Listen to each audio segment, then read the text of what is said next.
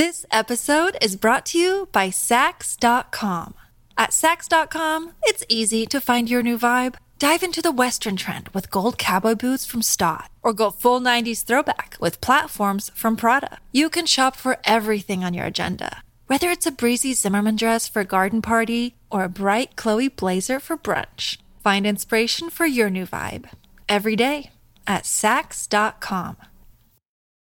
This episode is brought to you by Shopify. Whether you're selling a little or a lot, Shopify helps you do your thing, however you cha-ching. From the launch your online shop stage, all the way to the we just hit 1 million orders stage. No matter what stage you're in, Shopify's there to help you grow. Sign up for a $1 per month trial period at shopify.com/special offer, all lowercase. That's shopify.com/special offer. Look, Bumble knows you're exhausted by dating.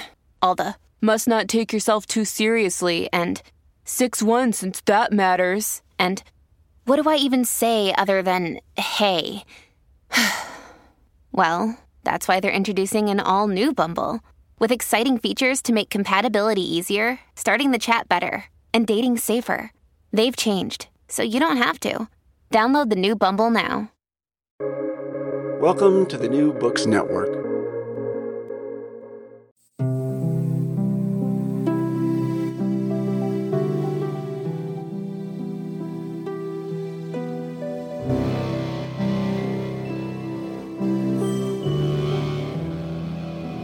The St. John's Illuminated Bible is a handwritten, illuminated Catholic Bible adorned with colors, art, and calligraphy. It is the first such Bible made in 500 years. The Bible is housed at St. John's University in Minnesota and is the subject of a few books by this episode's guest, Jonathan Homrighausen. Jonathan Homrighausen is the author of Illuminating Justice, The Ethical Imagination of the St. John's Bible, out from Liturgical Press in 2018, and is also the author of this episode's subject, the brand new 2022 book, Planting Letters and Weaving Lines, Calligraphy, the Song of Songs, and the St. John's Bible. This new book goes into depth on the metaphors found within the St. John's Bible in a gorgeous way. If you search Jonathan Homrighausen in this podcast, you will find our first conversation from his first book. It's great to have Jonathan back on the show, and I hope you enjoy our conversation.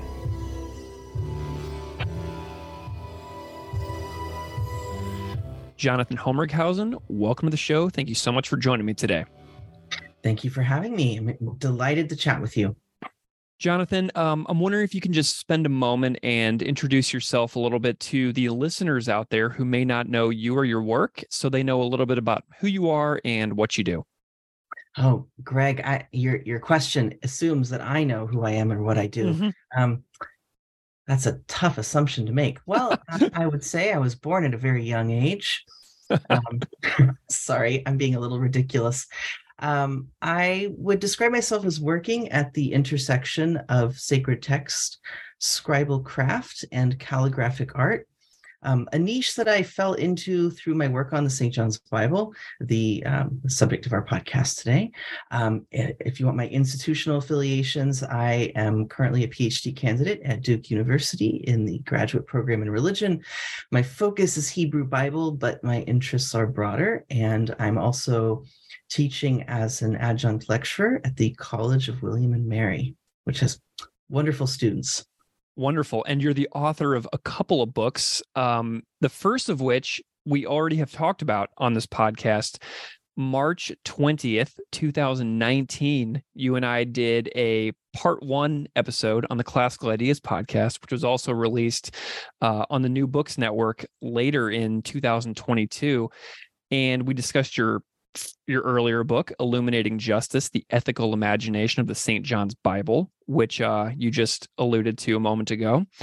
And so, just right off the bat, I'm wondering if we can just set the stage a little bit to talk about this new book that you've got. For those who don't know, what is the St. John's Bible? Give us a little potted introduction to this topic that you have grown to love so much.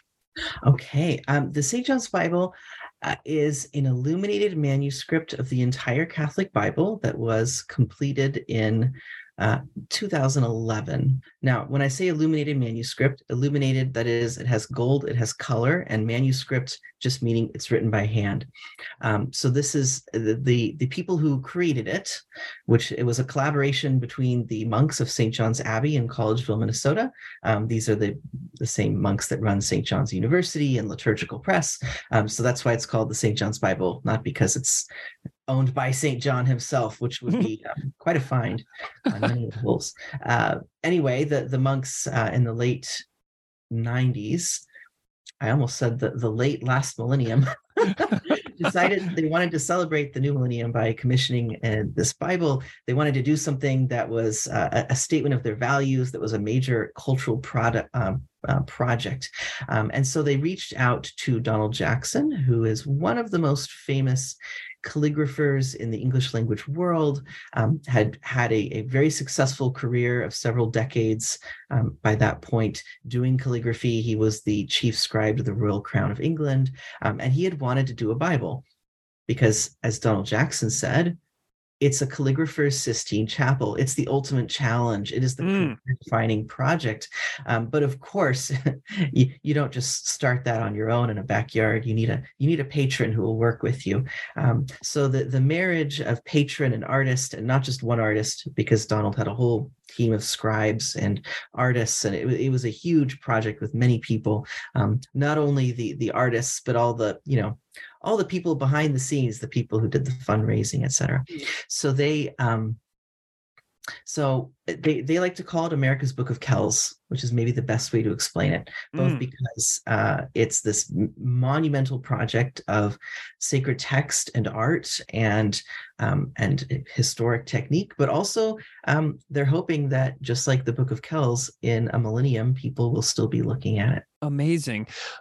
We talked about this on the earlier episode, but the second book that you've just put out, Planting Letters and Weaving Lines, Calligraphy, the Song of Songs, and the St. John's Bible, is completely beautiful and extraordinarily well made, as far as depicting the visual power of this illuminated Bible. But before we talk about this book, I'm just so curious about your personal interest in the St. John's Bible. Why do you love this topic so much? Why do you love this piece of work so much that has brought you back to make numerous books about it at this point? Well, I mean, where do you start? I guess I could start, at 7 years old. I was obsessed with pens, and I had a little pen collection. I would collect ballpoint pens. I remember hitting 100 and getting very excited. I kept them in a Chex Mix box. So, I mean, you could go back far. I was a weird kid, like most academics. And I guess the more proximate answer is I was working as a student assistant in my library's archives and special collections. And we had one of the facsimiles that is a sort of a very high quality reproduction of the St. John's Bible, all 7 volumes of it. And my boss said, "Can you learn a little bit about this to explain it to people?" And that sort of, I have ADD, so sometimes you get a sort of hyper focus on something, and that was the rabbit hole I went down. So that's how I got into it, and the more I've gotten into it, the more layers you find, and that's also been exciting. So I wrote my earlier book. It was more about the images, and that was when people would come to look at the St. John's Bible. When I was serving as a docent, most of the people came in wanting to look at the images. And this book is perhaps more off the wall, maybe, because it's more about the letters. And most people coming to look at the Bible were less interested in the calligraphy itself, or they would just say, "Oh, it's pretty." And I wanted to show there were more layers to it than just it's pretty letters. Wonderful. I'm wondering about your life too. You personally, between the first book and the second book, between 2018 and 2022, 2023, between these two creations that you've made for these books, what happened after the first book that led to the second book? Oh, well, I always say every time you write a book, you hit a point where you realize you're writing 150% of a book, and you have to sort of take that 50% and just chop it off and save it for the next thing. So even when I was writing the first book, I had a lot of interest in specifically the Song of Songs illuminations. So just a little bit of background, in the St. John's Bible, the whole Bible, handwritten, and they picked certain texts that would receive visual treatment.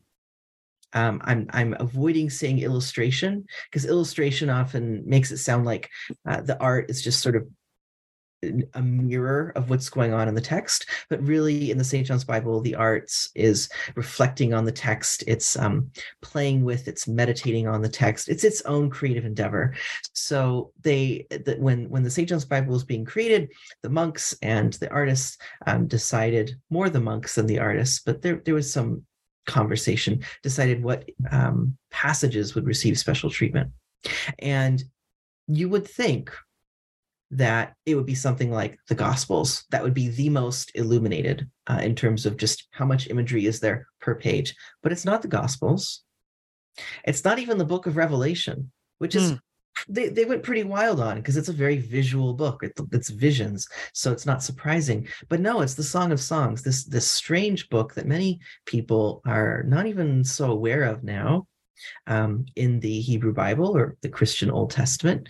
But in the monastic spirituality of the monks, the Song of Songs was sort of at the center. So I realize I'm getting ahead of myself. I knew when I wrote Illuminating Justice that there was a lot going on in the Song of Songs illuminations, and I wanted to unpack them and play with them. And I did give a paper at the Society for Biblical Literature, doing so in, I believe, 2017. But of course, I had in the middle of all that, 2 years of full-time coursework that pretty brutal, honestly, and then immediately followed by a move to a whole other state, because my husband got a job in Virginia, and so a lot happened. Oh, and we converted from Christianity to Judaism.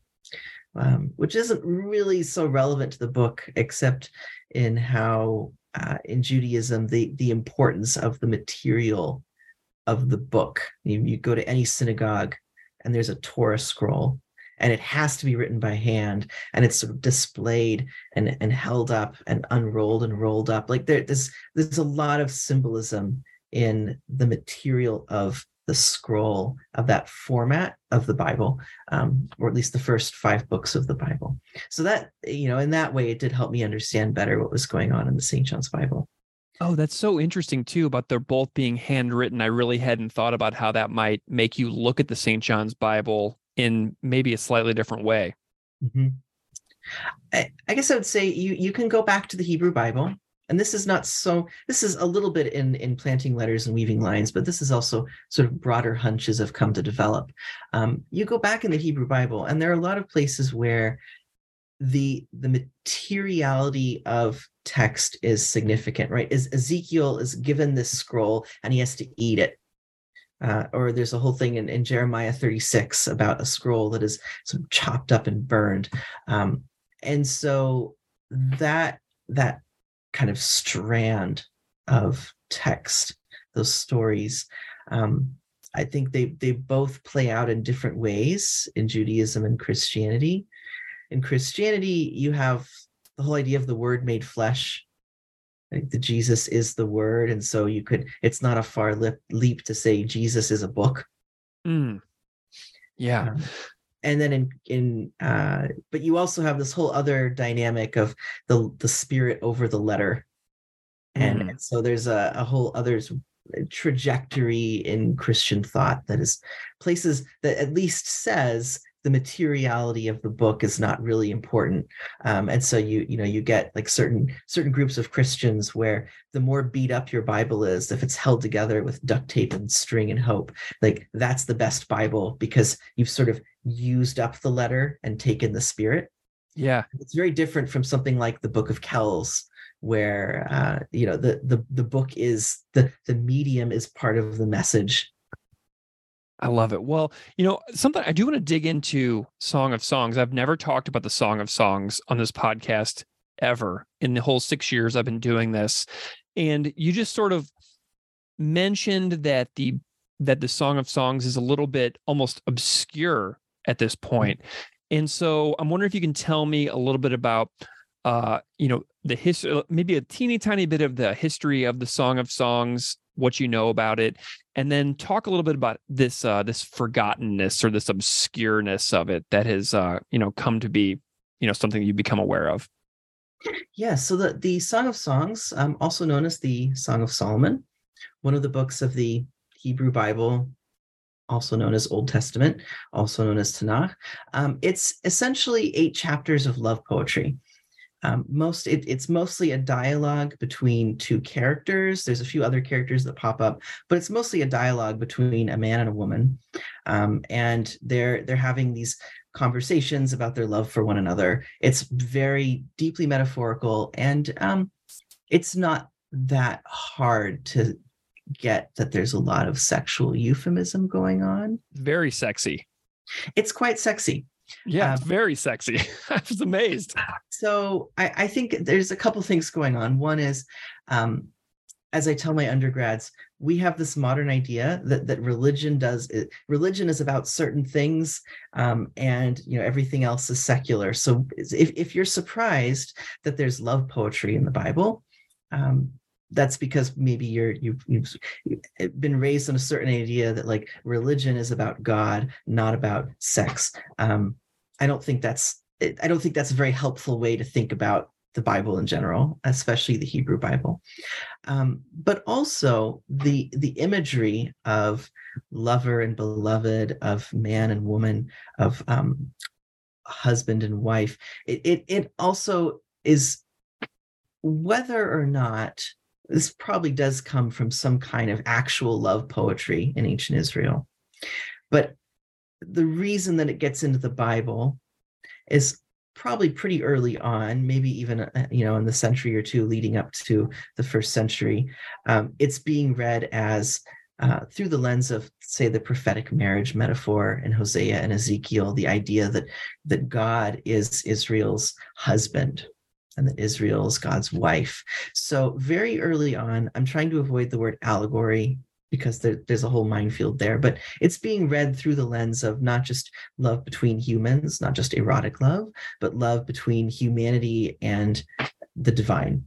And that plays out in most of Jewish and Christian history of the song, whether it's for Jews reading it as God and Israel, or if you're Christian, reading it as Jesus and the church, or Jesus and the individual soul. There's different permutations of it, but that's a lot of what's going on in the Song of Songs and its history in both Judaism and Christianity. When you get to the most persuasive argument that I have heard from David Carr is that when especially in the Protestant Reformation, the rise of the literal sense of Scripture, when all of the allegory and the powerful idea of the romance between God and humanity, when that was taken out, then you see a lot less interest in the Song of Songs in Christian churches. So if you look in the Revised Common Lectionary, it doesn't appear a whole lot.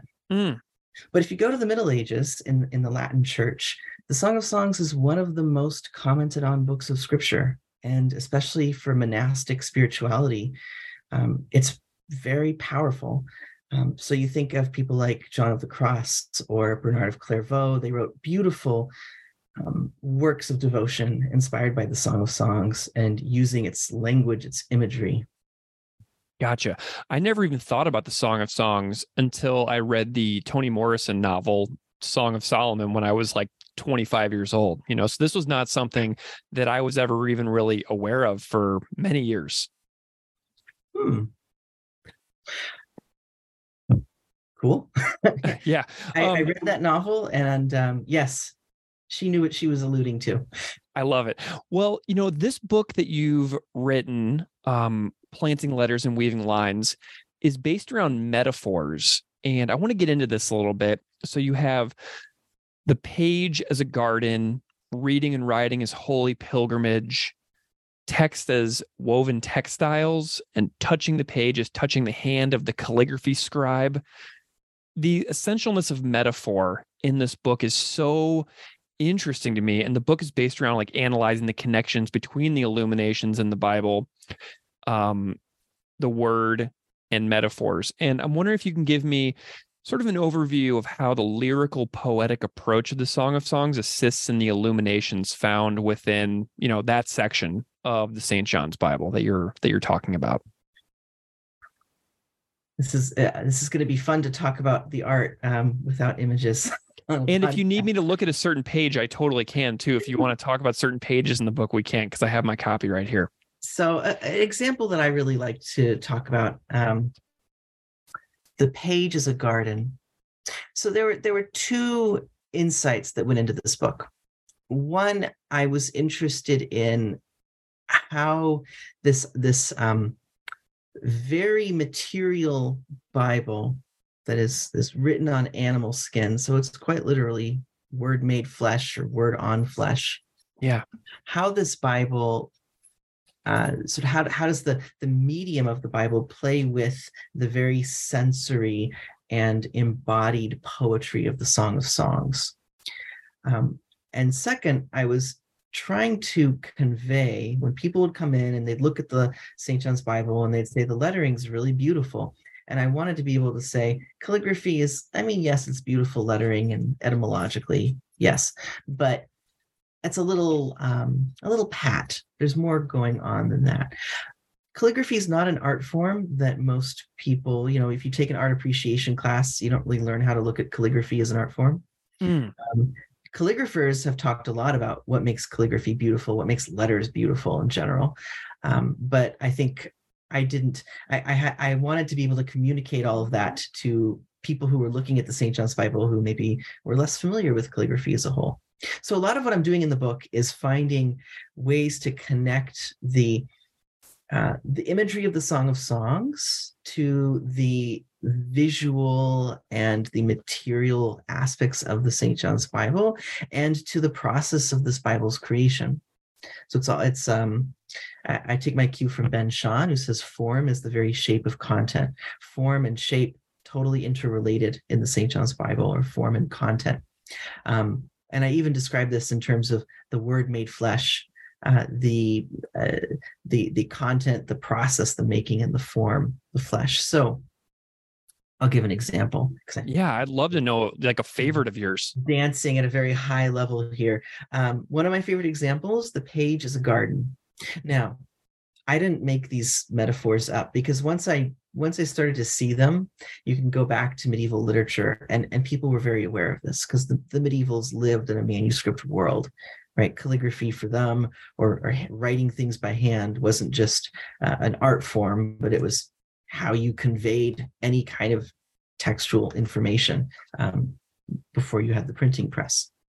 So a garden, for example, part of the aesthetic of a garden is there's a certain amount of order. You plan out a garden, and then there's also a certain amount of chaos, because nature sort of takes its own direction. You can plant a whole row of flowers, and they might be the exact same, species, etc. You might plant them in the same place with the same amount of sunlight and water them the same amount, but they're all going to look slightly different. Every rose blooms a little bit differently. And so that's a kind of human aesthetic. And I compare that to calligraphy, where in the hands of a master calligrapher, every letter will look slightly different. It's not uniform, because they harmonize. And a calligrapher knows how to harmonize not just all the A's on a page, but all of the A's with all of the other letters and the underlying shapes in any given script. There's something more enjoyable about that. So as I put it, if calligraphy is like a row of flowers, typography is like AstroTurf. It's neat, it's uniform. I'm hesitant to say that, because I had at least one person say, I know some typographers who would disagree. And also, even on the pages of the St. John's Bible, and the Song of Songs, if you look at just for example, on page 18, the page layout, there's the structure of the columns of text. Mm. And then there's the chaos of the ornamentation, the marginal decoration going around, not only around the page, the margins of the page, but between the columns of text. There's a kind of order and chaos. Now, what's intriguing is that in the Song of Songs, the woman describes her body as a garden. So the woman's body is the garden, the page is a garden. There's this interesting interplay that works on multiple levels. And so the scribe is sort of planting, as I say, planting letters like planting flowers. Mm. This episode is brought to you by Sax.com. At Sax.com, it's easy to find your new vibe. Dive into the Western trend with gold cowboy boots from Stott, or go full 90s throwback with platforms from Prada. You can shop for everything on your agenda, whether it's a breezy Zimmermann dress for a garden party or a bright Chloe blazer for brunch. Find inspiration for your new vibe every day at Sax.com. Your brain needs support, and new Ollie Brainy Chews are a delightful way to take care of your cognitive health. Made with scientifically backed ingredients like Thai ginger, L-theanine, and caffeine, Brainy Chews support healthy brain function and help you find your focus, stay chill, or get energized. Be kind to your mind and get these nootropic chews at ollie.com. That's OLLY.com. These statements have not been evaluated by the Food and Drug Administration. This product is not intended to diagnose, treat, cure, or prevent any disease. Yeah, and I'm looking at another passage, and I'm just looking at page 56. There's a passage that says, "Your eyes are doves behind your veil. Your hair is like a flock of goats moving down the slopes of Gilead." And these sentences and these little lines start with "why," and no "why" looks the same. It's all totally unique. And instead of like pressing something on a word processor on a computer where every single thing will be completely identical, you have the complete uniqueness within every single, pen stroke on these pages. I mean, it's really fantastic when you dive into the extremely small nuances of just the written letters. Mm-hmm. Yes, that was a fun little happy accident to see all those Y's in a row. I love that.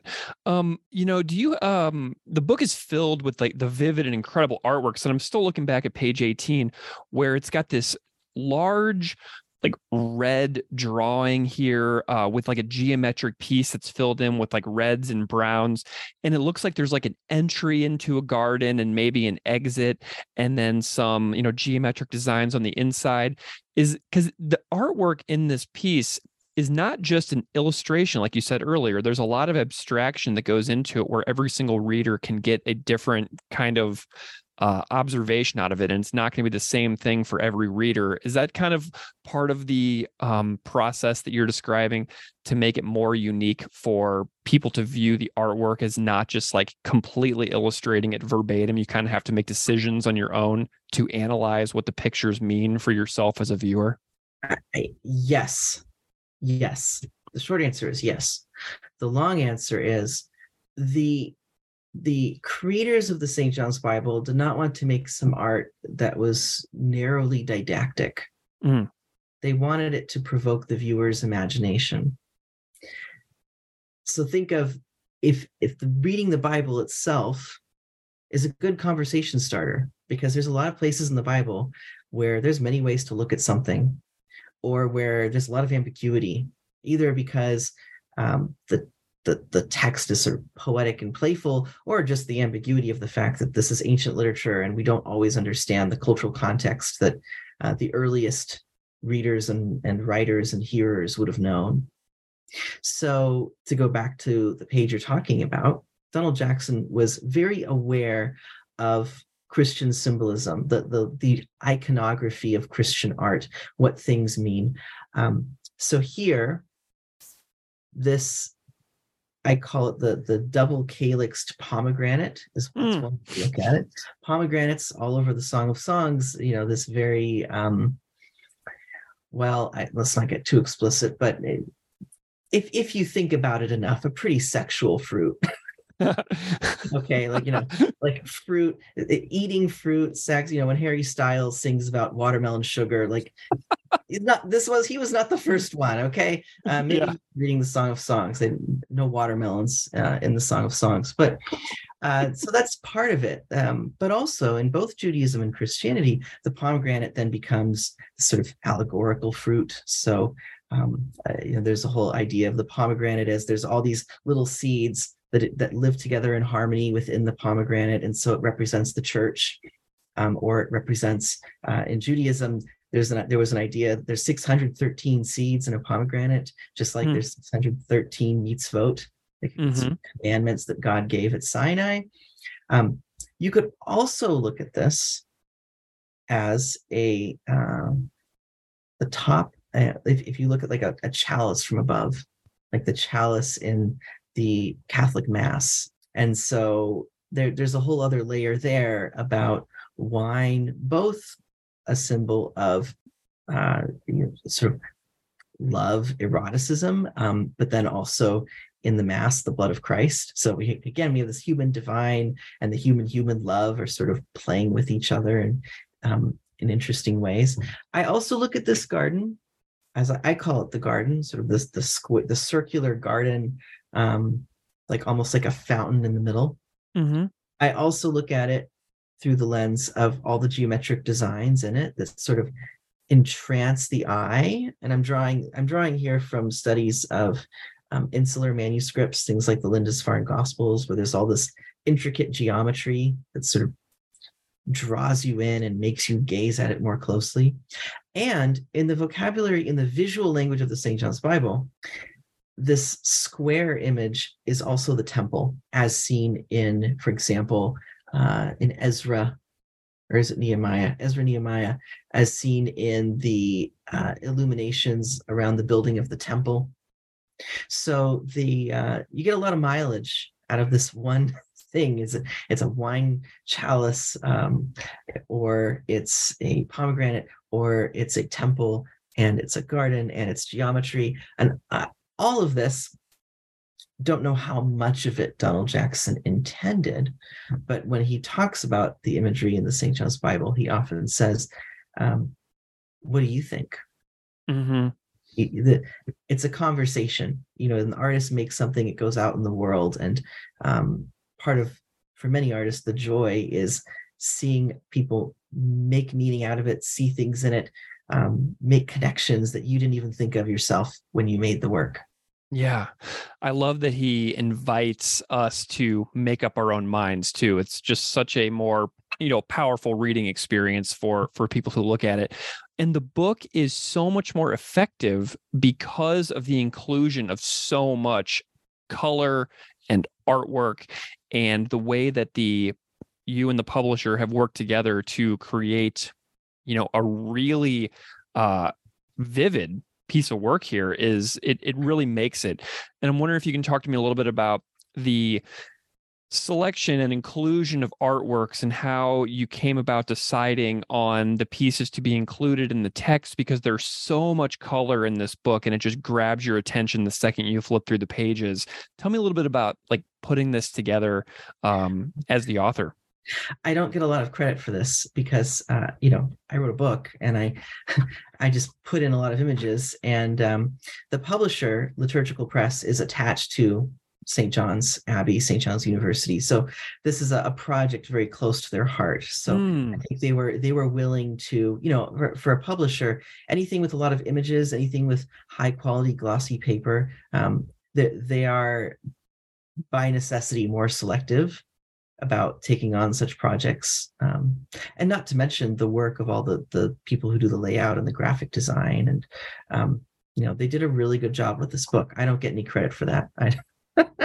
I'm not the Adobe InDesign person who does the layout, but I'm very pleased with how the book looks, and I think that just has a lot to do with the fact that this project was very close to the publisher's heart too. I love it. The book, I think you mentioned in the book that there's a lot of connections between the way the book is made with the animal parchment and the way that the actual thing is put together, that has kind of a direct link with ways that books may have been made, like in more medieval times. And, what do you find interesting about how the St. John's Bible links us to the methods of people who are making books from so far distant now in human history? Oh, that's a good question. So when when people make books, for example, on animal skin, it's not here's what I want to say. You can edit out my hemming and hawing. The people who are engaged in, for example, working on animal skin, you know that it was once a living being. Animal skin is not like paper. It is not uniform. Every sheet of parchment is different. And even if that's true, even if you're using the highest quality parchment, that is parchment that doesn't have blemishes, that doesn't have like holes because the animal had a scar or something, like good, clean parchment, usually from a younger animal. Of course, if you look at medieval manuscripts, there's a lot of, it's often more obvious than it is in the St. John's Bible that it's written on an animal skin, because in medieval manuscripts, many of them are not on the highest quality of skin.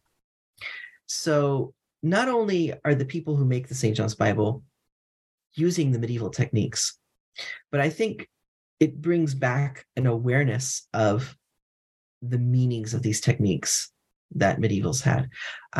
I found plenty of medieval reflections on what does it mean that you have to kill animals to make a Bible. Like it's one thing to make a sacrifice, and I'm saying sacrifice a little bit in scare quotes because you're not asking the cow how it feels about being slaughtered to make a Bible, and it'll take a lot more than one cow, but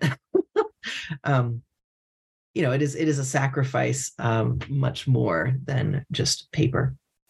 So, and also the awareness of, if Jesus is the Word made flesh, the whole idea that Christ had to die in order to accomplish his task, in order to bring salvation. So in a similar way, these cows have to die in order to make a Bible that will teach about salvation. Like their medieval reflections, people are very aware of this. So I think that's a lot of what's going on in the St. John's Bible. It's bringing back these medieval techniques, and not just for the sake of being quirky or antiquarian, but because there's still no paper that's as good as parchment. Parchment is very durable. Similarly, Donald Jackson will say writing with quills is better than any metal tip pen that you can find now to write with. These are techniques that are harder. They're harder to learn. They're more quirky. They're not tools that are neatly and uniformly mass produced. But if you learn how to use them, they achieve a result that Donald Jackson would say a metal nib on paper won't give you. But they're also but the techniques also sort of bring back all the meanings of these tools and these materials. I love it. Well, I can tell that you had a really, this book just exudes joy to me. It is a wonderful, beautiful book. There's so much artwork for a visual person like me to latch into and really kind of dissect. And your description of the book, where you call it more of a bouquet of flowers as opposed to an academic monograph, really, really touched me. And I'm just wondering if you can talk a little bit about like a book like this compared to how you might see it, like in relation to like the academic world that you're coming out of as well. Oh, well, I mean, academic books take many different forms. Some of them are tightly argued examinations of, say, you could write a book about some every academic discipline has sort of hot debates, right? If you're in biblical studies and you want to write a book about the composition of the Pentateuch, you're wading through a debate that is over a century long, and so that sort of book might need to be more argument focused. I'm drawing a very broad stroke here, but all this is to say, there are many different kinds of academic books. This one was more, I had a broader idea in mind about how to look at calligraphy, about how calligraphy and lettering arts play with form and content and process. But each chapter is more sort of a series of playful reflections, bringing different things together, bringing together my own looking at the images, bringing together the song with the Song of Songs, and with in some cases, the reflections of the scribes who worked on this Bible, as well as medieval sources, where scribes might give us little glimpses or windows into how they viewed their work, or images in medieval manuscripts that play with the symbolism of books, in particular the Codex. I had a lot of fun bringing these things all together. And I wrote this book mostly in 2021. So, doing this was a great deal more fun than, reading the latest COVID headlines. So, everybody had to sort of find something to do to keep their sanity during that time. And I knew I wanted to write this. So where do you see your work going next? So I have, when I finished this book, I said to myself, I have run out of things to say about the St. John's Bible. I really thought that. And then, unfortunately, I did a wonderful weekend of Scholar in Residence weekend with Suzanne Moore, who was one of the artists who worked on the Bible. Just a very creative and warm and intelligent person. And just her art was amazing. And she was talking about some of the images that she made, and there were all these layers that I had never seen. So there might be an article coming out about that, that we might co-author. But right now I'm trying to finish a dissertation and I've moved on to other things in contemporary calligraphy and lettering arts. There's a very rich world out there of material that not many people are writing about. It isn't really given the sort of credit it's due in the world of people who write about religion and art. I'm talking specifically about Roman alphabet calligraphy. If you're doing Islamic calligraphy, there's a whole body of scholarship, wonderful work. If you're doing like calligraphy in East Asian religious traditions, a lot of rich material there too. But the Roman alphabet material, doesn't get the same kind of attention. So I have a book under contract about Martin Wenham, who does a lot of letter carving in wood, lives in Wales, and I'm also trying to teach a bunch of undergrads. So, I keep busy. Wonderful. Jonathan, where can people find you if they want to follow along with your work? Are you engaged online anywhere that people can check out? Well, I mean, I only inhabit one body, Greg. So if you want to find me, in Williamsburg, Virginia, also known as Colonial Disneyland. Yeah. It's not the only place in the world where you'll see people at the gas station dressed like they're from the 18th century, but it's one of the few. So, but you can also find my website. I just revamped it, and I'm not on Twitter much. I'm on Instagram more, but I have a weird and unique name. Just Google it. You'll find me. Wonderful. There's not too many Jonathan Homrighausen's out there. Well, Jonathan Homrighausen, it is a delight to have you back on the show. If people wanted to check out our first conversation, they can find our chat on Illuminating Justice, the Ethical Imagination of the St. John's Bible, available at the Classical Ideas podcast and at On Religion with Greg Soden at the New Books Network. I am delighted to feature your new book, Planting Letters and Weaving Lines, Calligraphy, the Song of Songs, and the St. John's Bible, out now. Jonathan, thank you so much for joining me. It's been a real pleasure. Thank you so much, Greg, and I wish you the best in all of your endeavors.